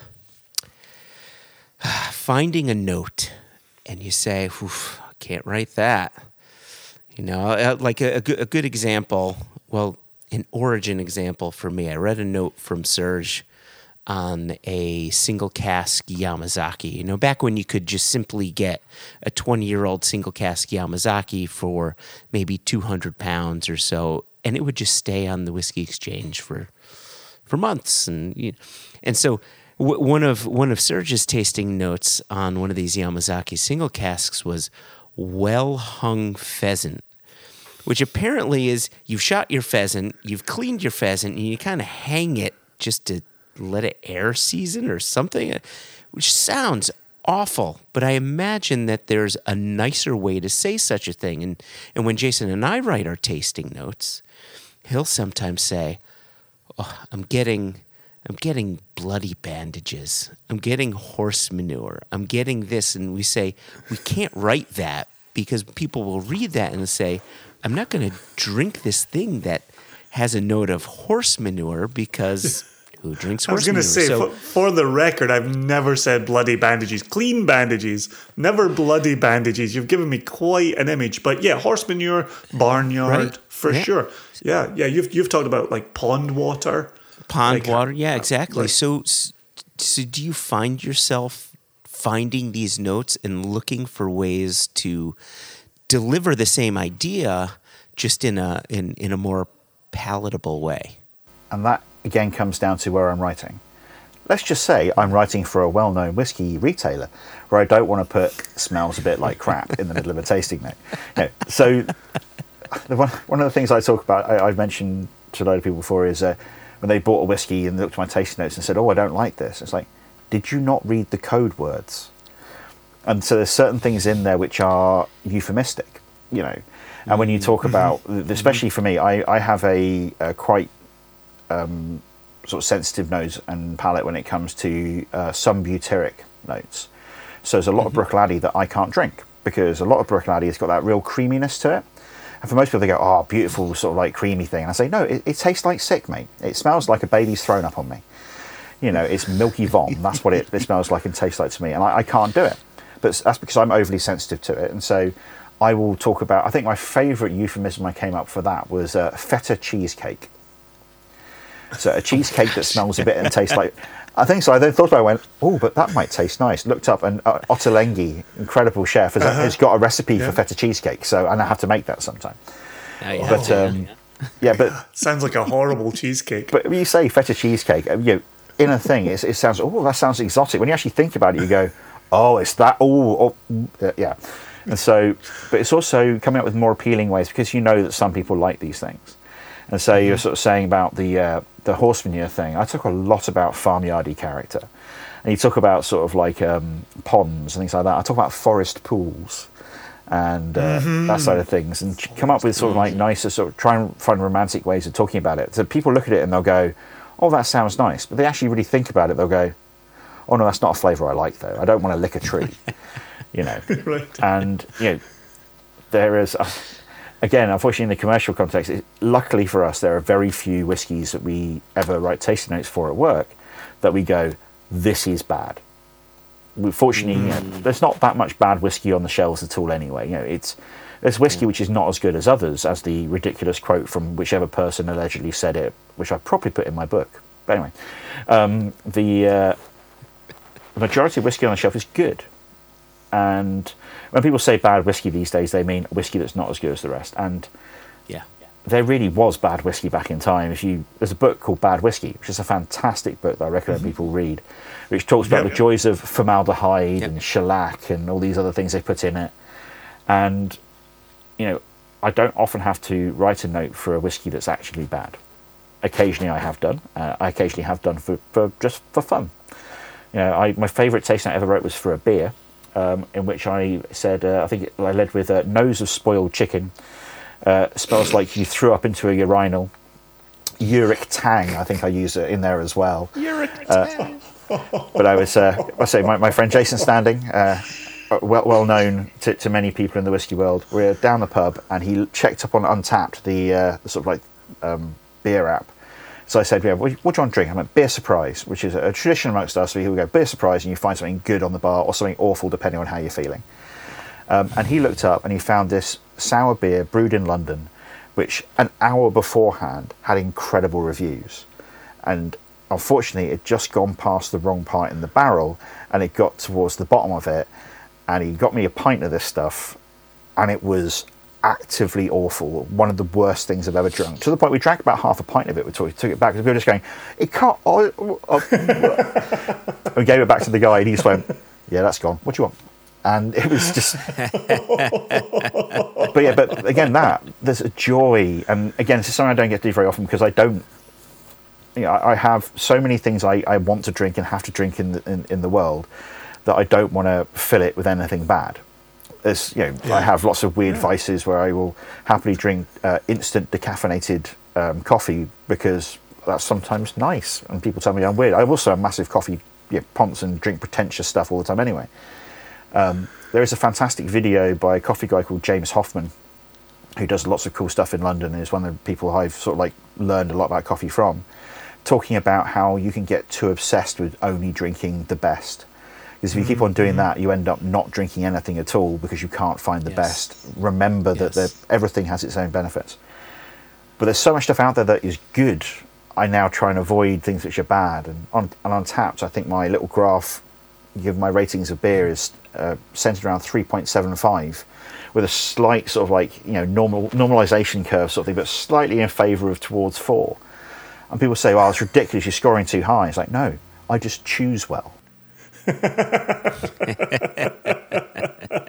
It's so, but there is this joy though of when you do try something which is truly terrible, to then write about it, because it works a different muscle, and if anything it helps you write notes about other things. An unnamed blend, which I probably can talk about it because it doesn't work the same way anymore, the One by the Lakes Distillery.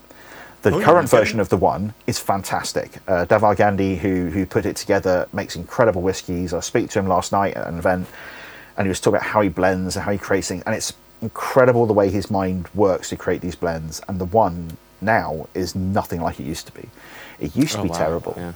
It was a whiskey that nobody liked, and which, it was just insipid and didn't have anything nice going for it, and was just not very nice, and there's stuff around it that wasn't good as well. But I couldn't write a tasting note for it because it wasn't bad, it was just really uninteresting and not good, but not actively bad. And that's the place where things are very difficult to write notes. When you have something, you go, nose, well, yeah. Yep. Palate, well, pass the time. It's that sort of thing. That's the thing where it's difficult, and that's the place actually where, in a way, the skill of writing tasting notes. That's where you sort of like learn if you actually have those skills. I'm all right. Yeah. I'm not great at those things. Trying to work out how to say nice things about something that doesn't necessarily have any particular qualities that jump out. And different styles of whiskey are different and more difficult than others because of that. And it's just practice and flexing muscles. And well, just as you're talking about the beer and the managing to drink half a pint of it with a friend as you go, is this really this bad? For Joshua and I, and you mentioned them a minute ago, Bruichladdich, with the coming of age, where that was one where nose and taste it, that's bloody awful. And then is it as awful as we think it is? And then the awfulness became attractive, and we almost enjoyed how horrible it was, and then, no, you can't enjoy this is horrible, and go back in the other direction. And it's actually a bottling that he and I look for on the secondary, because it's a talking point, right? It's not insipid. There's no doubt about that. No, but it's. I refer to this as the best worst whiskey I've ever had. It's so terrible, but it's balanced in its terribleness. It really is remarkable. And talk about baby sick. I mean, this is just loaded with. It's just pure, unadulterated garbage that I cannot stop putting in a glass and cannot stop buying bottles of. Yep. I can't believe we didn't drink some last weekend. We missed a trick on that one. I know. I apologize, Jason. I apologize. We missed a trick. Well, in the interest of time here, Billy, we've got one more question for you to get us out of here. And I was leaving it in Joshua's capable hands, but I'm mixing it up. And so I've grabbed this question back from Joshua. And so normally we get out of here by saying, what are you most excited about in the upcoming year? However, with your book, The Philosophy of Whiskey, in mind, you talked about the end of that book, taking a look at the future of whiskey. And given what you've seen in your time in the industry, in your time with the Whiskey Exchange, and given how many people you simply know in the industry, what do you see in the immediate future for our industry? It's a difficult one because there's so many. Again, it comes down to different levels and things like that.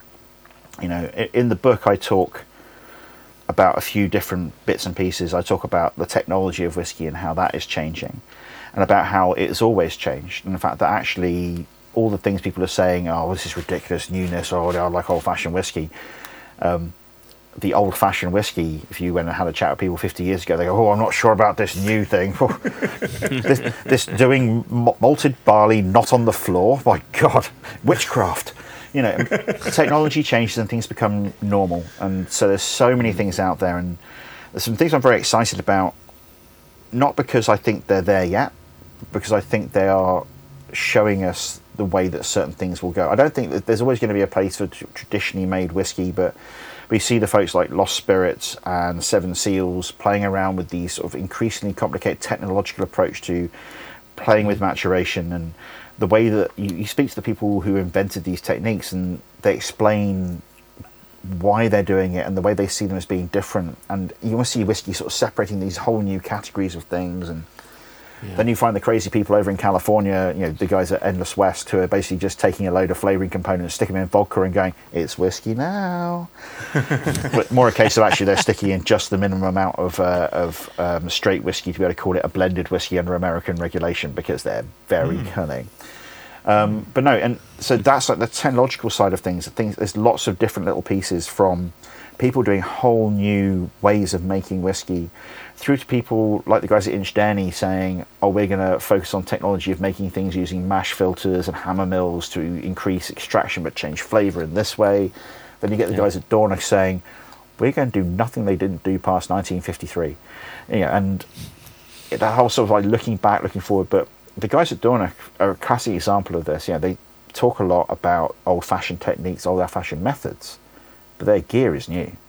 They've got an ice still sitting there, and that's not. They use, most of the time they use one of them as a water tank, so they don't have to wake up so early in the morning to press the go button. They can just literally set the timer. But at the same time, they are not afraid to tinker with technology, and it's that whole thing of people being not afraid to mix the old and the new. And some of the distilleries I visited recently, the newer distilleries, you're around the old distilleries and the way they make stuff, and it's really interesting. You can understand it, and it all makes sense. And then you dig a little bit deeper, and you go, "Oh, there's more to this than I thought." And then you go to one of these new distilleries, and you go, "Oh, there's more to this than I thought." And yeah, it's again that whole thing. I love learning. It's the reason why I do everything I do. I'm a teacher. I do a lot of education as part of my job, and outside of my job. And the way I actually got into my job title currently is Content and Training Manager at the Whiskey Exchange. My business card said ambassador, because basically ambassador is training people outside of the company, and that's what I've basically been always doing in the whiskey world, is telling people about the world of whiskey. And it's every time I go somewhere and I learn a bit more about these things, and I realise it's to go back to one of the American greats, the Mr. Donald Rumsfeld, who talked about famously the known knowns, the known unknowns, the unknown knowns, unknowns, which everybody ripped him apart for. And it's like, no, that's the 4 quadrants of knowledge, and understanding how they fit together, and understanding where you are in a field. You know, at all times there are a load of known knowns, things you know. There's known unknowns, things you don't know. But the unknown unknowns, the things, and the unknown knowns, the stuff which you don't know but you know's out there. But the unknown unknowns bit, that's the bit which is, you know, you walk into a thing, all of a sudden you go, oh crap, there's all this other stuff I didn't even know was out there that I didn't know. And while I can't remember the entire context of that, but knowing the gentleman in question, it was probably horrible. It was, you know, it's really interesting to understand the way that knowledge fits together. And, you know, I'm constantly on the lookout for new things, constantly trying to stick things in my brain, which is the reason why all these other things fall out of my brain. Hooray for lots and lots of tiny notebooks. Behind the camera, I've got 10 years worth of notebooks, and it's basically just a cube condensed of paper like this. And it's just me trying to get my brain out onto a piece of paper to make some space for the next thing. But so that didn't answer your question, but it answered many other questions. I'm loving it. Asked. But no, it's so much. There's so much new going on in whiskey at the moment, and you know, everything old is new again, and there's also a load of other new stuff as well. And it's just, you know, the whiskey show this weekend, I've got Friday night, I've got a few hours to have a wander around. And I was saying, first time in years I've had a proper chunk of time to walk around the show and see people and talk to them in about a decade. And there are so many old distillers, not as in old guys who distill, the distillers who are the old established folks, people who I know who I want to go and say hello to, who are doing interesting things. And so many new distillers who I've never met before. And this weekend I'm doing tastings with a load of them. I'm examining what they're doing, trying to tell people what they're doing, and finding out all the absolutely crazy, weird things that are going on. And, it's, so I'm really looking forward to this weekend, because I know tomorrow night I'm going to go down the pub, grab Jason Standing, who's coming to visit for the weekend, and say, I have things you need to know. I think he's dreading that bit, but he knows it happens. It's basically the rent for my spare room is I get to talk at him for a few hours.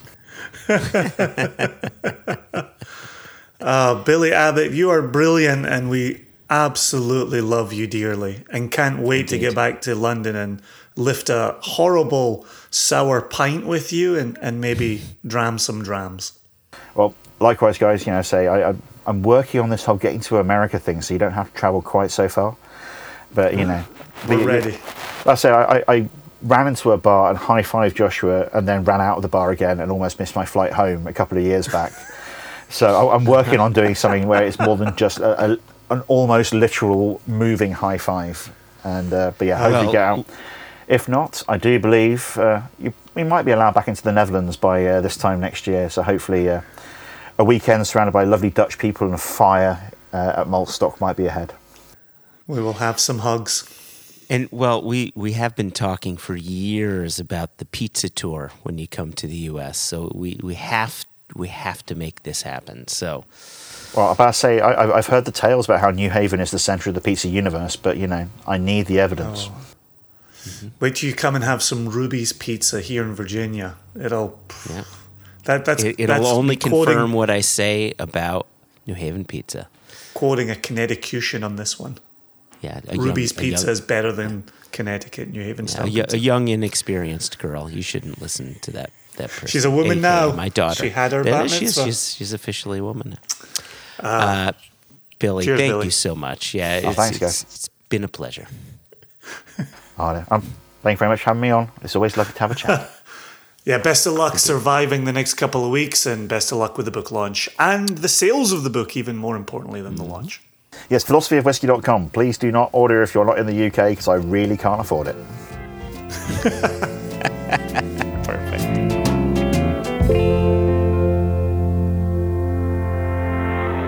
I said it as we went into the interview, but I cannot wait to get my hands on that book. I also texted Billy straight after the interview and said, I'm sorry if I gushed too much during that interview, because he's a humble guy. He's a really easygoing guy, and the more I talk him up, the more you can just see his British sensibility. Just saying, just please stop, please stop. This has become too much, and so. In true British fashion, he simply wrote back and said, it's always a pleasure talking with both of you.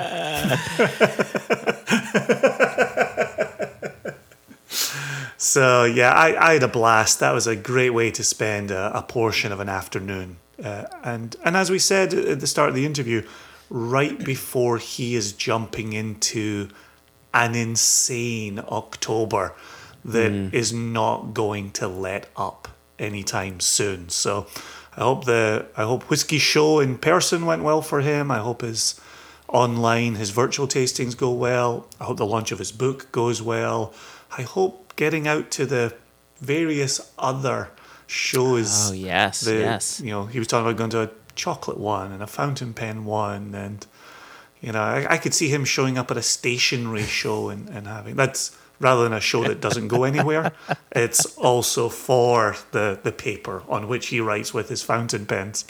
Wouldn't that be nice if you had a stationary show, like on a train? Or something that moved? That'd be perfect. Oh yeah, the San Francisco, the WoW show that happens in San Francisco is on a boat, but it's on a docked boat. That's true. And there's the whiskey cruise in New York or New Jersey It's been happening for years. That's another one. And you would think out the gate, whiskey, Rocky Waters, I don't know if this is going to work out, but having attended and presented at those shows, and I'm one who usually requires a bit of Dramamine, I found each time I was on one of those to be okay. I didn't... You had me at Dram. This is Dramamine. That's what I was thinking. That's what I thought you were going for. I require a dram of mine before I travel. So here's an interesting thing, Jason. I was trying to pull up Facebook just now because it doesn't sound like me. Because you and I, we were actually going to skip the news this time around. Try to have a bit of a shorter episode, like if that's humanly possible. And just get to a message that was sent to us by through Facebook messages. And unfortunately, it seems Facebook is down in at least 3 states. It's down in Virginia. It's down in Connecticut. And I checked with our friend Melissa Ginsburg, and she confirmed that it's down in Minnesota as well. So who knows what happened there. But seeing as I can't access that message, should we maybe touch on some news?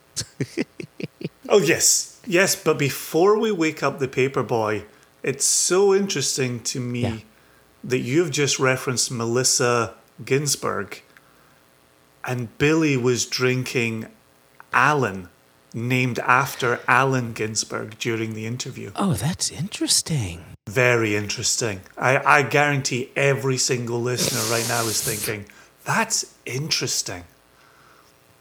Or they're simply just waiting on us waking up the paper boy. Extra, extra! Read all about it. Life story of Playboy Penny. Extra, extra! Extra, extra! Read all about it. Me and that Playboy in trouble again. I'll also say there's probably someone in their car right now, perhaps on the other side of the pond, and as you were saying, they thought it was interesting. The voice said, "No, it bloody isn't." So that's my Terry Gilliam. Terry Jones. I was going to say Terry Gilliam. That's my Terry Jones. Not your Terry Jones? No, it bloody isn't. Yeah, if any Monty Python old women characters are driving on the other side of the pond right now. Naked. They're just driving a that is what they piano. sound like. Naked down the M9. The M1. I don't know. One of them. So, Jason... you could picture it, can't you? You can always tell when we're doing this podcast sober, because it sounds just like this. Oh my God. All we're drinking is tea and water. Okay. Where are we at? So I will tell you exactly where we're at. Where we're at is us about to launch the sale of the third in our Woodcut series, which is an online series that we do, online exclusive to the U.S. So sorry about that to any listeners outside of the U.S.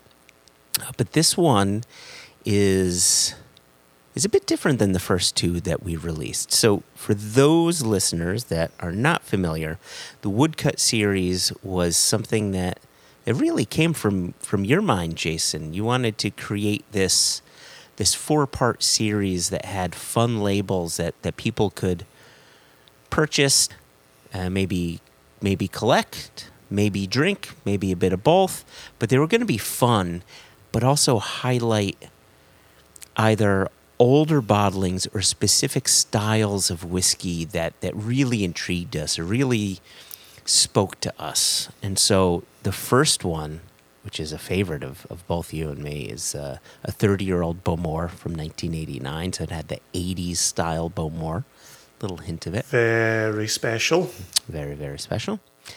And on the label was a dragon in the sea, but instead of blowing fire, he was blowing flowers. Flowers were coming out his mouth.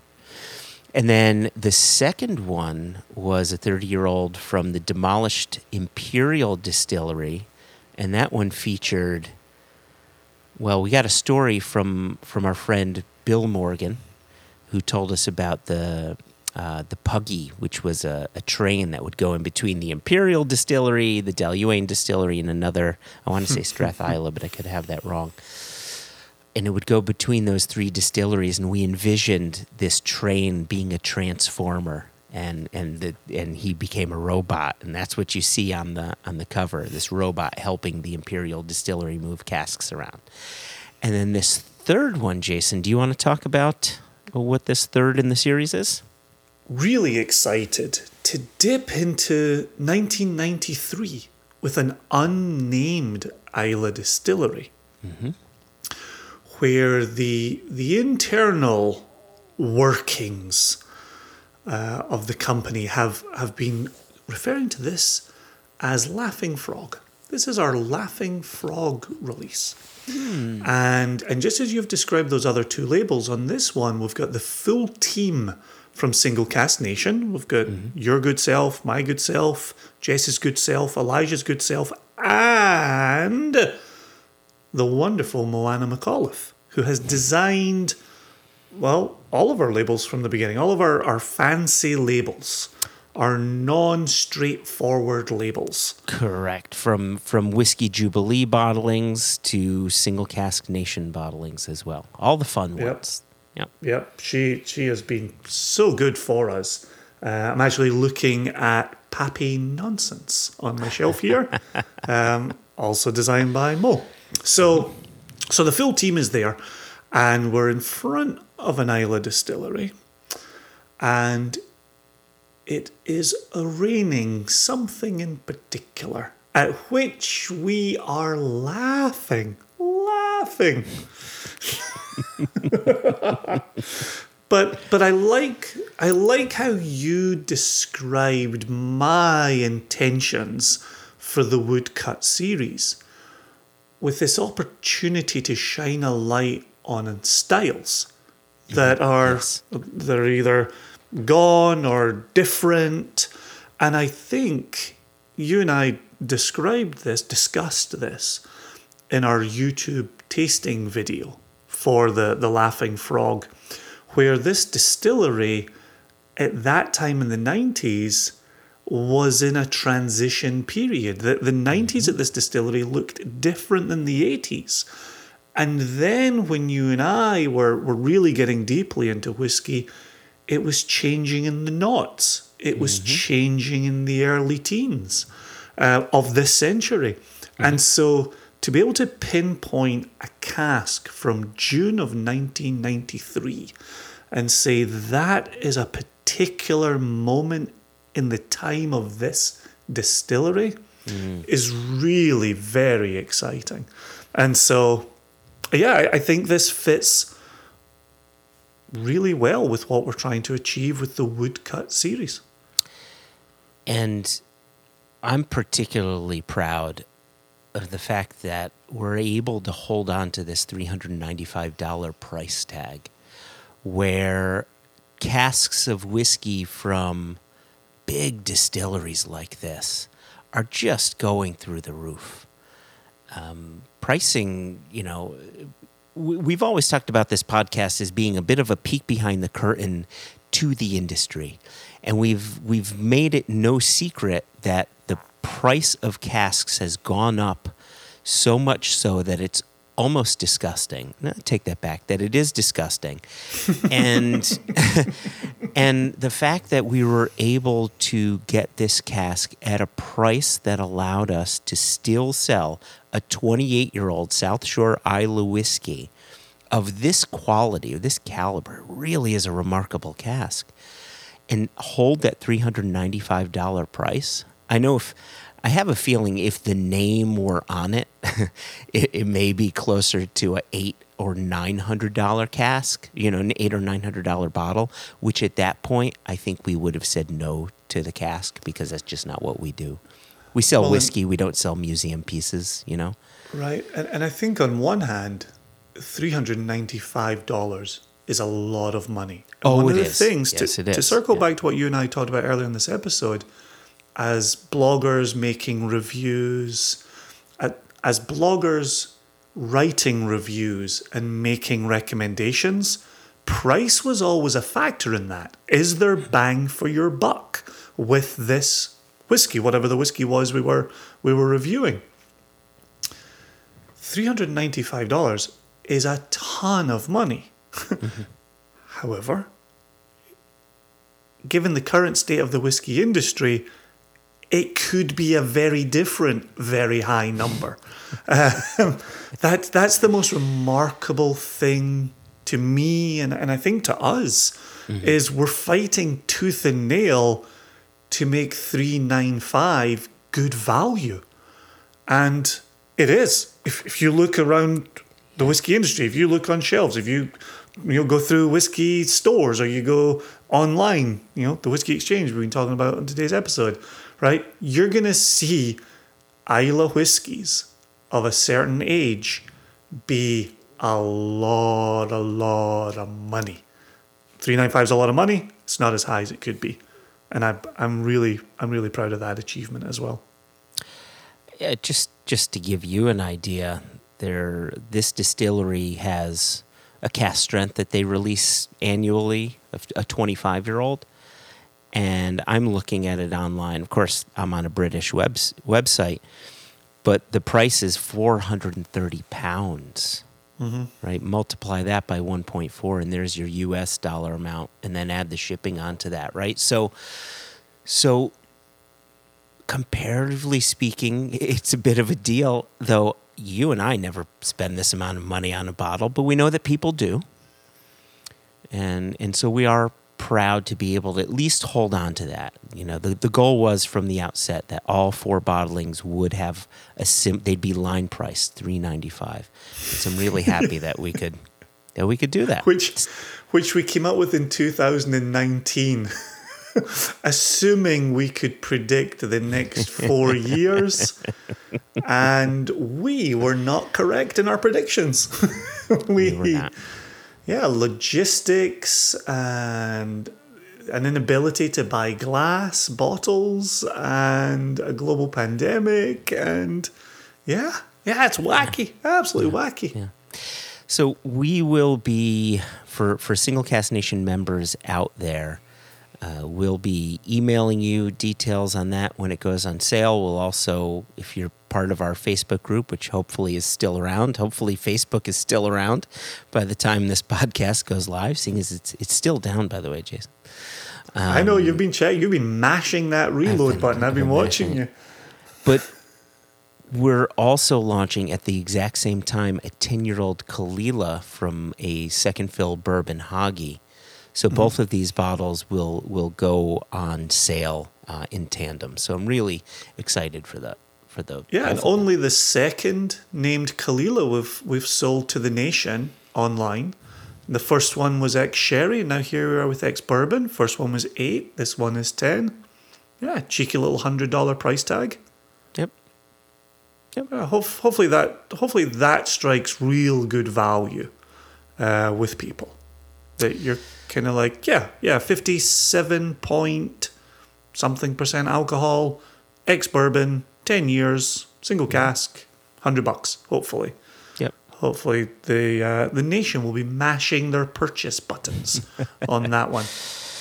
There is more news to be sharing regarding Single Cask Nation Release 8 for the U.S. because all of those bottlings are actually coming with this Laughing Frog and coming with the Caol Ila on the same shipment. However, much like we did with Jess, we're going to bring Elijah on, and so hopefully we'll be sharing more news on that come the next One Nation Under Whiskey episode. Yeah. Also on that shipment is the Croftingea, 16-year-old Croftingea single cask. Yes. That's the Selway Bitterroot Frank Church charitable collaboration that we've done, which I'm so excited about. And we have a short interview to run there in a future news segment before we release that cask. But really excited to get that out as well. So, yeah, busy. It was a busy OND. I was looking at that as we were making plans towards the end of September and bringing in this allotment of casts, allotment of releases. Oh, I like that word. Yep. Yeah. There's a lot there, and gosh, we've got the retail collaboration with Water of Life film as well. There's so many things we could be talking about all the time. Would you say there's a lot in the allotment? Oh, there's a lot in the allotment.